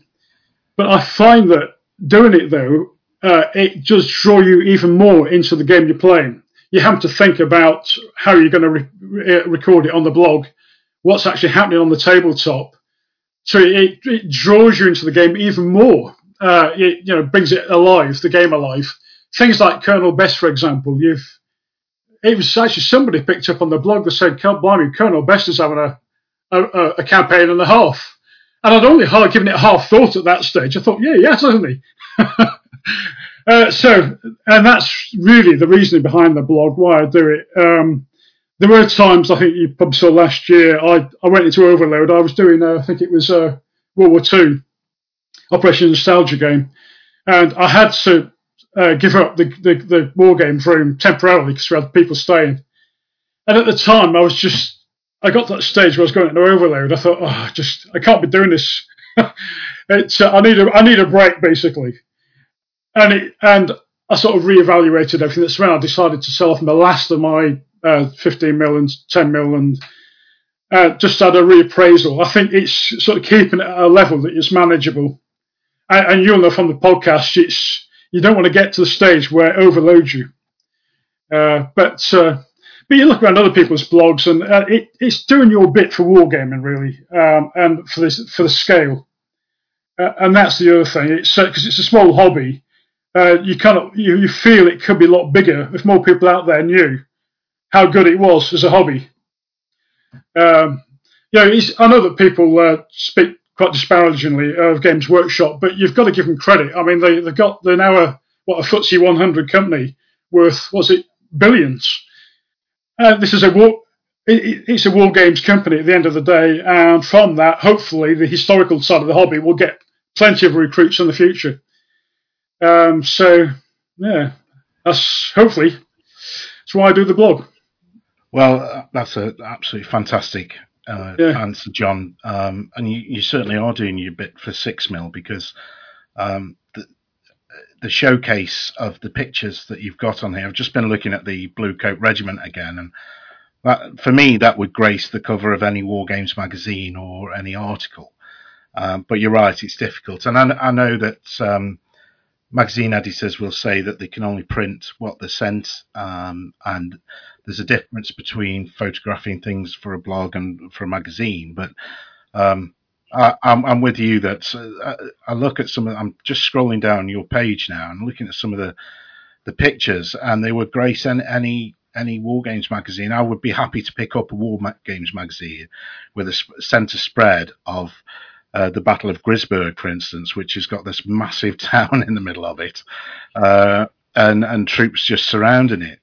It's just incredible, and it's one of the blogs that I return to time and time again. And there's always something I haven't seen or caught before. But they are hard work, though, aren't they? And I do have a blog, but I'm rubbish at keeping it up to date. And I think you've just, like you've said, you've got to commit yourself to that time, haven't you, to do it? And I had that little break with the podcast at the beginning of last year where I'd almost bitten off. I thought I'd bitten off more than I could chew until I could resolve it within my own head about what I wanted to do with this. And it certainly resonates with what you were saying, because I read that post that you put up about you going to stop doing the blog for a while, and I was one of the disappointed customers, but was very pleased to see you come back to it, because it's just a fantastic resource. Yeah, it was just a case of needing a break and reevaluating it. I think I've pared back a bit on the workbench stuff, keeping updated on what I'm painting, because I wanted to concentrate really on the battle reports. It comes back to a certain extent to the Terry Wise's book. What struck me was his photographs of his games, the battles that he reported back on. I wanted to capture a bit of that in the way I reported back on in after action reports, so that the reader hopefully can see what's happening, but engages with them a little bit. So yeah, it was really a case of concentrating more on that and just cutting back on some of the other stuff. One thing of interest that I've noticed as I've scrolled backwards and forwards is your use, and I'm not sure if you still use it now, but the Purbeck terrain. That's because at the time you've got TSS, hadn't you? TSS Scenics with the Polystyrene, and then Purbeck came out. They were a Southwest company, weren't they? I can't quite think where they were from, but something from the Southwest somewhere. Yeah, I think they were based in Wimborne in Dorset. They actually made custom made me my Harbour, which appeared in Op Nostalgia. It's popular in the south here. The 9-inch square boards was the basic one, and they went up to 18-inch square, which is quite unusual because most of them were a foot. But I collected those in the 90s, late 90s. They are showing a bit of signs of worse for wear, some of them now. I think some of the larger boards have warped slightly.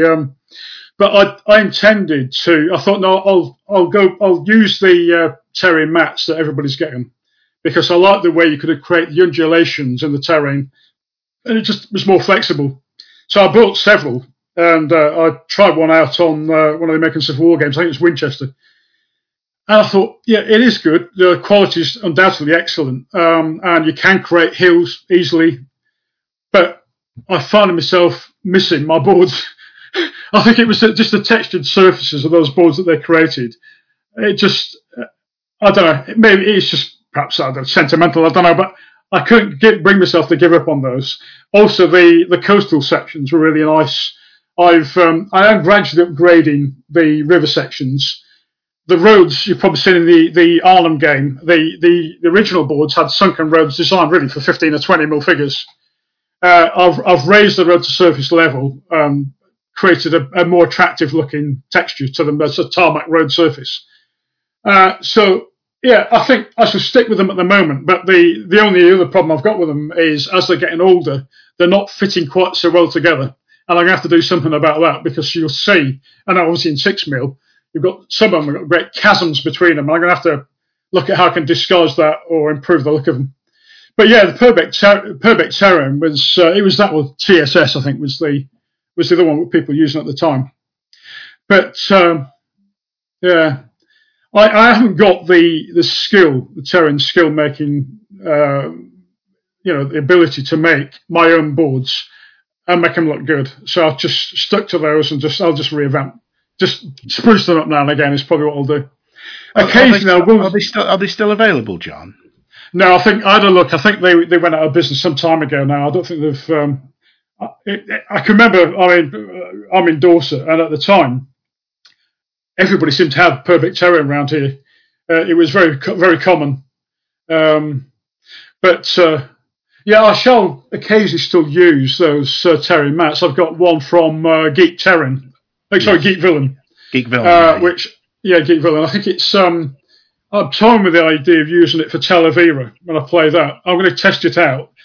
I spoke to him and said, what's the best one to use for sort of 6mm Mediterranean style? Because that's the trouble with my boards, is they're really more designed from Northern Europe or North America. And he's recommended this one, which I've got, and I'm going to give it a try. So I'll see how it looks. But so I'm not giving up completely on Terry mats. The air battles I'll be doing and sea battles will be on Terry mats as well. But yeah. So, yeah, I've when lockdown isn't on, I travel fairly frequently down to Weymouth and stay with Martin Goddard at Peter Pig, and he's got some Purbeck still on his shelves. I think mats have become more popular because they're just easier to store, aren't they? But there are. You're right. I think they lose some of the tactile nature of it almost, really, and that sort of work. Because I remember when Purbeck first became available, and they looked absolutely wonderful with those sunken roads and rivers when I was playing 15mm back in the day. And I never managed to purchase any back then, but. Yeah, they've got a definite look to it, and that coastal scenery that you've got is just gorgeous. Yeah, they produce some nice, for a commercial company, they produce some nice stuff. I mean, they at some of the shows down here, the Weymouth show, and that they had some nice displays on, where all the other interlocking hills, which they were quite dramatic to look at. The downside, I think, for 6mm is that they really were tailored more for the large scales. I've still got those hills, and I'll still occasionally use them, but they are quite big. For what should be just a hill rather than a mountain, Yeah, there's that perspective thing, isn't there? The scale thing, I think, with 6mm that you need to get right, because a small hill in 28mm is a giant precipice in 6mm, isn't it? It's a different thing altogether. So, what's next for the blog then? Obviously, there's a list of projects there that's still ongoing. I'm toying with the idea of the new projects that are going to be in the pipeline, which I've yet to. I think I might have touched on in the blog. One is the Punic Wars, which is an old favourite of mine, and again, it goes back to Terry Wise's book. He featured Punic Wars in that, so I might back us Punic War figures. I've got a few, but I'm waiting for him to properly open his shopping cart to get the rest. At the moment, I'm still buying figures from him for Talavera. So Punic Wars will be a new project coming up, and that will be historical scenarios initially, at least. On Napoleonics, I'll be doing Talavera, which I'm hoping to get on the board this year. That will have about 4,000 figures on, something like that. I've just finished painting the Spanish at the moment. And obviously the campaigns will be ongoing. And Zulu, Rorke's Drift, I want to try and get on the board this year as well. I want to get Colonial. Has always been an old favourite of mine, but it's always been on the periphery of my hobby. I've always wanted to do lots of Colonial, but for whatever reason, it sat on the sidelines, and I've only just touched it a bit at a time. But I'm determined to get Rorke's Drift up there, followed by Isla at some point over the next year or so, and then do more Colonial. What else? World War II is probably, I want to get more Northwest Europe done. But that's probably about it at the moment. The rest of it was as per the blog, which is the Ancients, early Imperial Roman campaign will continue. The Napoleonic Wars, obviously, the big campaign, and historical scenarios. The American Civil War I'll be concentrating more on the campaign, but occasionally I will slot in historical scenarios with that as well. What else have we got? And obviously, so we talked about. So I'm trying at the moment to keep it down to those periods, apart from the Punic Wars, not to add too many more on, because there's plenty I could do. There's just the 12 projects listed there, John. Just the 12. I know. It's probably going to grow. Again, coming back to this, I wish, there are times when I wish, if only I could just be interested in something like Napoleonics. I envy people who spend all their time doing nothing but that. I know people like that who do nothing but Napoleonics, but yeah, I'm my interests are far too wide and varied to stick to the one period, I'm afraid. But and generally, I can change from breakfast to lunch to dinner time as to what's floating my boat at the particular time, depending on what I'm reading. Or you read something, read a new book, or look at a blog, or see a new line of figures, and suddenly your head's turned, isn't it? It used to bother me at one time, but I've got to that stage now I couldn't give a damn. Good on you. I mean, other than trying to keep it within a manageable number, I don't want to go completely mad, but I mean, all those that I've got on the go at the moment, and that's again coming back to the solo gaming thing, if I grew tired of one period, or if I suddenly get inspired to do one of those projects, I'll switch to it. You're free to just do it. You don't have to worry about anybody else. Hence why you'll see some of my projects will sit around for a while and suddenly spur into life as I get interested in it. All I can say to people who are frustrated with it, I apologise, but hopefully in the labelling, anybody coming to the blog will be able to read the progression of each campaign or project. And you're not just land-based either, are you? You've got, looks like you've got a fair collection of naval. Yeah, it goes back to those early days. I think it was P. Dunn wrote a book called Sea Battle Games, which I got back in the early 70s. And I've always been interested in naval anyway. And in those days, there wasn't much around. I actually made my own 1/1200 scale ships out of balsa wood, bits and pieces. And then, and one of them I've actually features on my blog. It was Arethusa, I think. It's very basic, but I actually based it up and tarted it up a bit. I thought, whether it'll ever see action or not, I don't know, but I thought I'll just base it up, and it's just a memory from days gone by. But yeah, I've always had an interest in naval wargaming. It's never been a main period, but it's always been there, and I've incorporated it in campaigns, or occasionally I'll play a scenario. I've gone over to mainly 1/3000 scale. But I still have my old 1200 scale. I've got quite a few of those, which I'm going to use now and again. 1/600 scale as well. I've also used in my Napoleonic campaign 1/1200. No, hang on a minute. 1/2400 scale, I think it is. Yes. Ships from Timberland Dice, Napoleonic naval. Again, it's supposed. I've not done anywhere near enough that I would like to do in the campaign. I'm going to rework it a bit, which brings in more naval side to that, so there's more games. But something like that. I'm also looking at, potentially anyway, I've finalised it, but having seaborne raids in the Napoleonic game, so I can bring in sort of like skirmishing type games, working out of Youngsport, which is sort of similar to Lisbon, I suppose.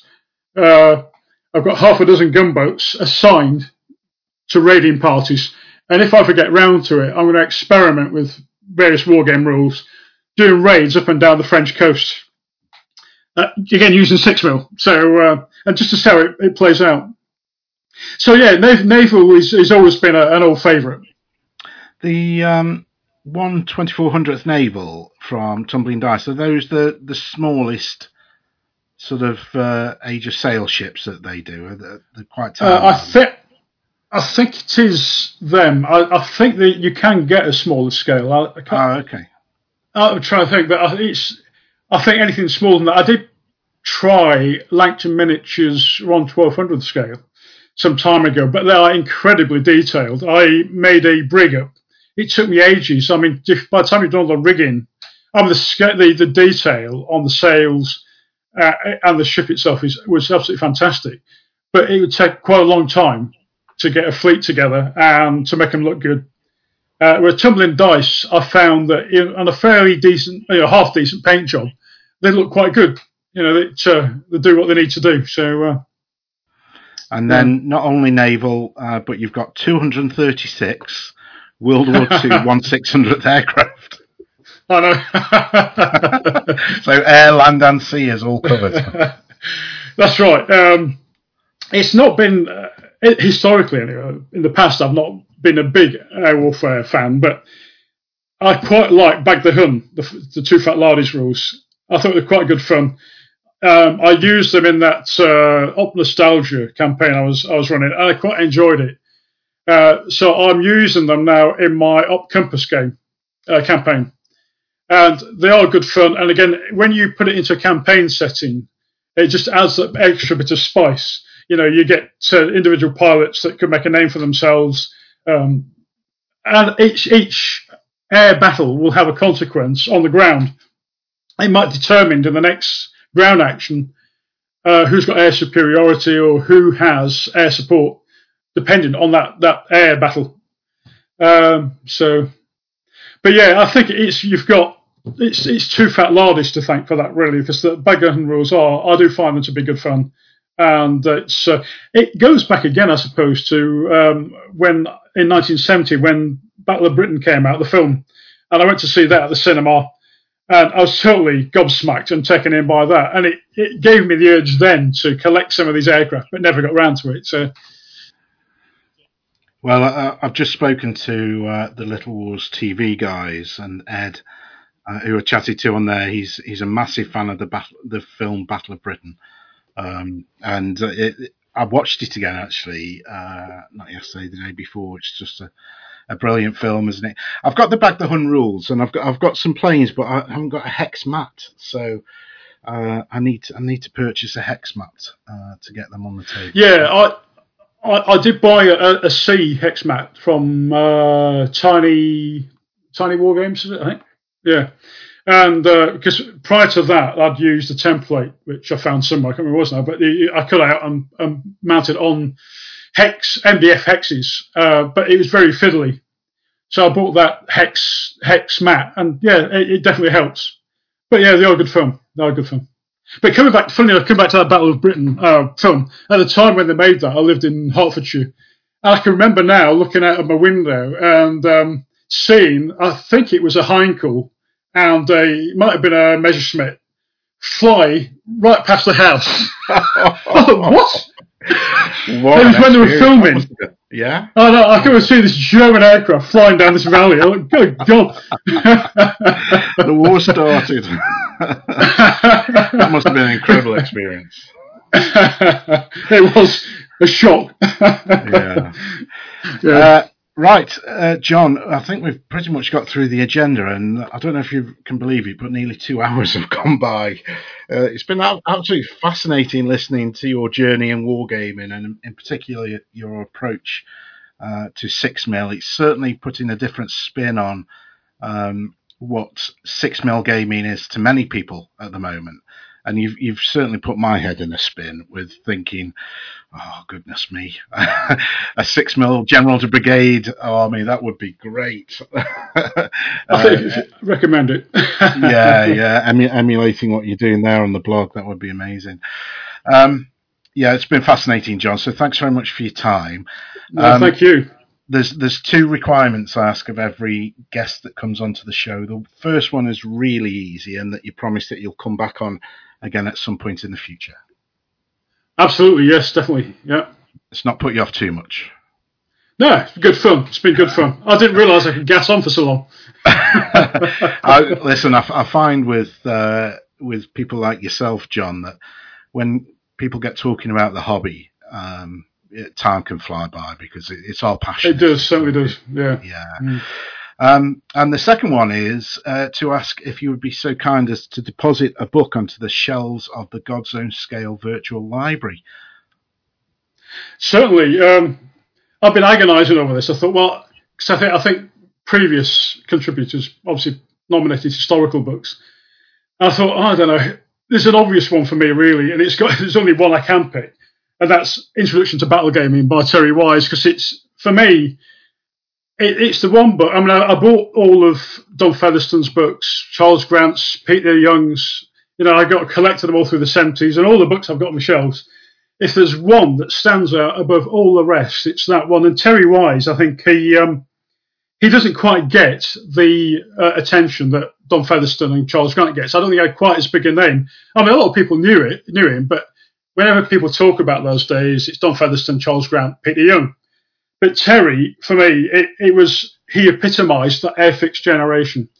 When anybody who's interested in the style of wargaming that was going around, especially youngsters who couldn't afford 25mm lead figures, if you look in there, you'll see what a lot of us were doing at the time. And it's also, I think it's been reprinted as well by the History of Wargaming Project, and it's been edited by John Curry, and I think they've added a bit to it.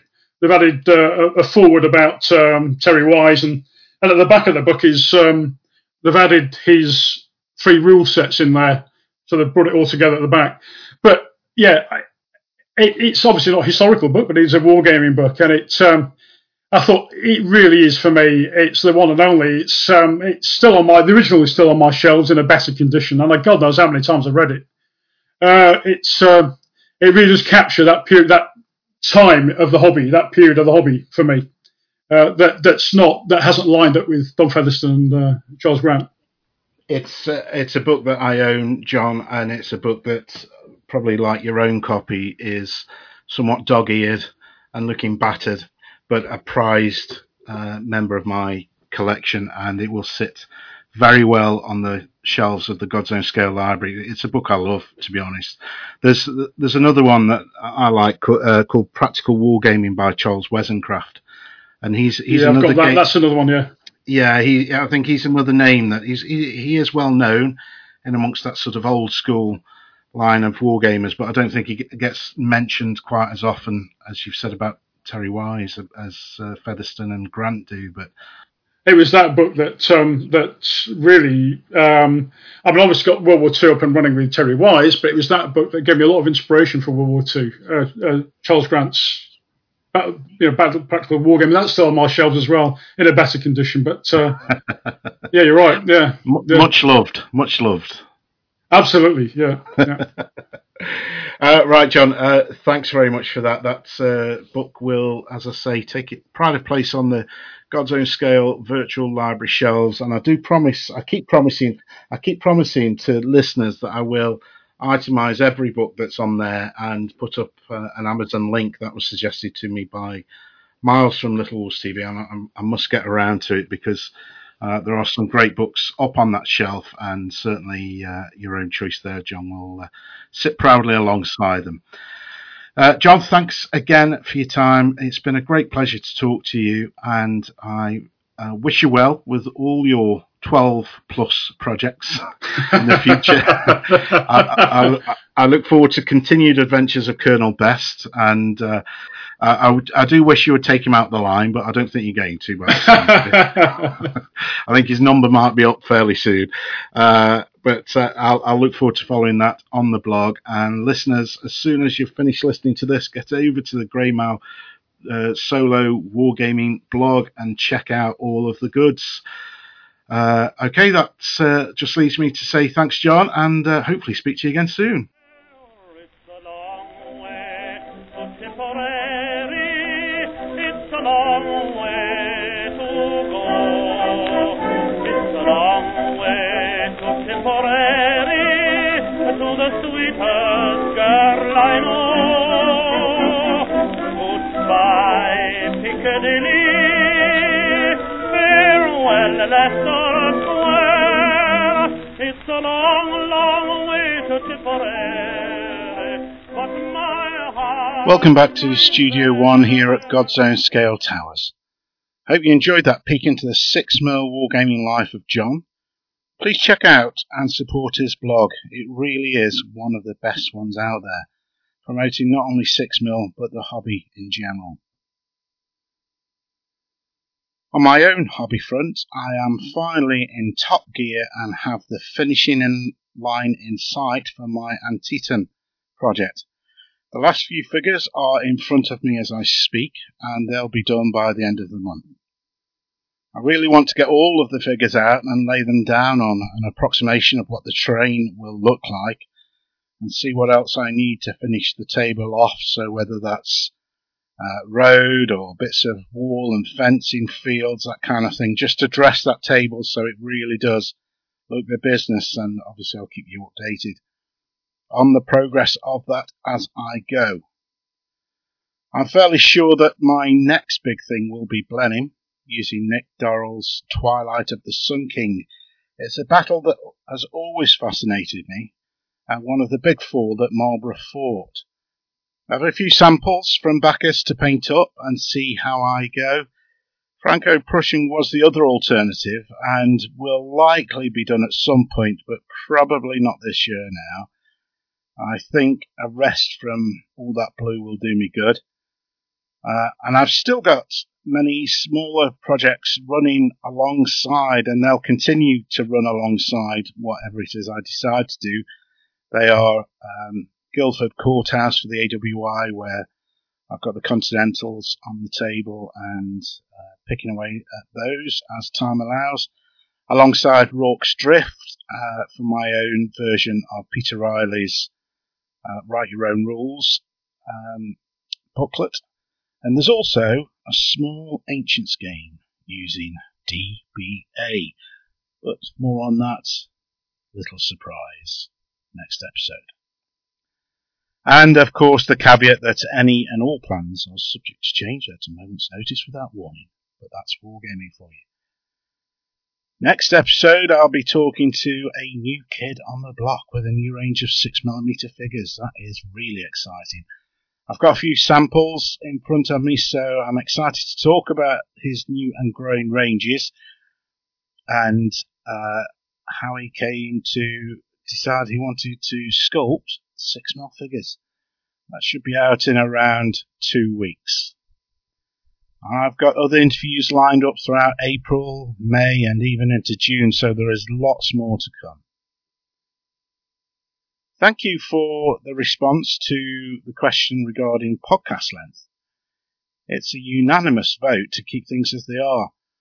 But there was one suggestion that I might look into, and that is breaking the episode down into more sections. So possibly halfway through the interview, maybe have a musical interlude or even an advert if there's any manufacturers out there listening who would like to have their product plugged halfway through the episode. Reasonable rates offered. But I have to say, if it ain't broke, don't fix it, so we'll see how things develop over the next couple of months or so. One thing I'm really looking forward to is doing some roving reporters at shows once they're back, and that may add something else of interest to episodes further down the line. Thank you to my new patrons who've signed up this month. It's greatly appreciated. I've finally begun to create some content for my Patreon supporters, which is essentially just a short video of me chatting away about my own thoughts on the hobby whilst I paint. Nothing too exciting, but a thank you to those of you who do support the show. The videos will get a wider release 3 or 4 weeks after the Patreon release, so you won't be missing out if you're not a Patreon member, but you'll just get to see it a little bit earlier if you are. Should you wish to join my Patreon, please visit patreon.com/GodzoneScale and take a look. No pressure though, as I've said many times, this podcast does not depend on Patreon supporters, but it does help. Okay, enough of me rambling on. Thank you once again for listening, downloading, and keeping this podcast going. Stay safe, play nice, and as ever, keep talking about sex. Mr. Bertie went away to do his bit the other day. With a smile on his lips and his lieutenant pips upon his shoulder, bright and gay. As the train moved out, he said, "Remember me to all the birds." Then he wagged his paw and went away to war, shouting out these pathetic words. Goodbye, goodbye, oh, I'm so dear, baby dear, from your eye. Though it's hard to part, I know, I'll be tickled to death to go. Don't cry, don't sigh, there's a silver lining in the sky. Bonsoir, all things, cheerio, chin chin, na-boo, toodaloo, goodbye. At the concert down at Kew, some convalescents dressed in blue had to hear Lady Lee, who had turned 83, sing all the old songs she knew. Then she made a speech and said, "I look upon you boys with pride, and for what you've done I'm going to kiss each one." Then they all grabbed their sticks and cried, "Goodbye, goodbye, oh, and a dear baby dear from your eye. Though it's hard to part, I know, I'll be tickled to death to go. Don't cry, don't sigh, there's a silver lining in the sky. Bonsoir, all sing, cheerio, chin chin, na-boo, toodaloo, goodbye." Little Private Patrick Shaw, he was the prisoner of war, till the Hun with the gun called him pig dog for fun, and Paddy punched him on the jaw. Right across the barbed wire fence, the German dropped then, dear, oh dear. All the wire gave away and Paddy yelled, hooray, as he ran for the Dutch frontier. Goodbye, goodbye, oh, I'm so dear, baby dear, from your eye. Though it's hard to part, I know, I'll be tickled to death to go. Don't cry, don't sigh, there's a silver lining in the sky. Bonsoir, all things, cheerio, chin chin, now